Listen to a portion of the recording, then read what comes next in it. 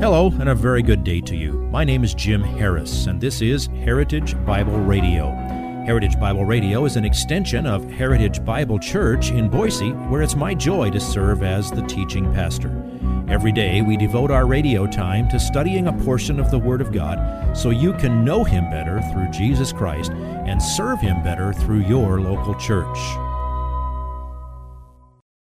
This week on Heritage Bible Radio, we continue in a new series we began just last week. It's the Sermon on the Mount as we find it in Matthew's Gospel, comprising chapters 5, 6, and 7. Pastor Jim is going to hone in on verse 3 of chapter 5 this week. Blessed are the poor in spirit. Those are the words introducing the first beatitude that Jesus taught from the top of a hill on the north shore of the Sea of Galilee. What does Jesus mean by poor in spirit? Who are these people? Well, if you join us every day this week, you'll know the answer to that question, as well as in what specific way these people are blessed. Here is today's slice of the sermon entitled, Come to God on His Terms. Well, come with me to Matthew chapter 5 as we continue in the Sermon on the Mount. And today, we are going to cover the whole thing, all of verse 3, from the beginning clear to the end of that entire verse. It is the first of the Beatitudes, and I'll warn you in advance, the Sermon on the Mount is full of the kind of spiritual material that many people find offensive. And I think the first two Beatitudes start the process with a very bold presentation of what Jesus says is absolutely essential for citizenship in His kingdom, the very basis of spiritual life. Well, you know that the Sermon on the Mount begins with this section that we call the Beatitudes. So a couple of preliminary issues. What is a beatitude? Hardly anybody uses that word unless they're describing Matthew 5, 3 through 12. Well, the word beatitude comes from the French word, which I think is pronounced beatitude. Not quite sure exactly how to do that perfectly. Or the Latin, something like beatitudo, which comes from the Latin word beatus, which means happy or blessed. That's how the English word came to be. It's imported from Latin. According to my 10-pound dictionary, beatitude means declaring perfect blessedness or happiness or a blessing. Now, it moves right away from that, and right from that, in an English dictionary, interestingly, to talking about the concept of beatification in the Roman Catholic Church. And we're not talking about that. Beatification is the process that the Roman Catholic Church goes through of declaring a dead person to be among the blessed in heaven. And then he or she is entitled to be venerated in the world, and usually, but not necessarily, that leads to canonization, where that person then is declared to be a saint, which is different from what the New Testament teaches, that we are all saints. We are all made holy in Christ. And once a person is a saint, they believe that person can actually help answer prayers. So I just want to clarify, when we're talking about the definition of a beatitude, we're not going there. That goes beyond what the New Testament teaches. And you can understand, this is just to be a side comment in case you ever hear someone say this, or if perhaps you are in discussion with Roman Catholic friends or family members. That's one of the reasons why the Roman Catholic Church is accused of idolatry, because that idea of beatification and canonization leads to worshiping something or someone in heaven other than God Himself. So I'm not saying that to do anything except to help you understand these Beatitudes are not to be taken in that sense.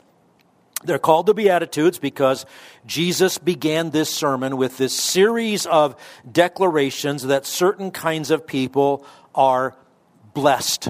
So, that leads to the second introductory matter. What does it mean to be blessed?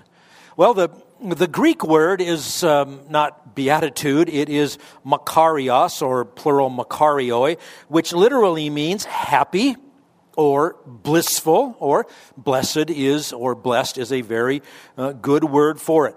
Now, what does that mean? How would the people that this was written for understand that? Well, when this Greek word was used outside the Bible prior to the New Testament, both Homer and Hesiod, classical Greek authors, they used this term to describe Greek gods as being blessed in themselves. In other words, this was intrinsic to what they believed was the nature of those gods. They were unaffected by the world of men, not subject to poverty or weakness or death. And from that pattern of the use of the word, we understand that when Jesus used it, and when Matthew was inspired by the Spirit to use it in the written form of his book, this designates an inner state, an inward condition of being that is not the result of external circumstances. It's not subject to change produced by the vicissitudes of life or by outside forces. That's the way the word is used consistently through the New Testament. This is one of those Greek words that we who study and teach Greek appreciate, because it's only translated one way. The only way that makarios, this Greek word, is ever translated in the 47 occurrences of it in the New American Standard Bible, it's always translated blessed. So, you're going to notice that every beatitude begins, blessed are. And that is significant. It is meant to say, this is your condition now.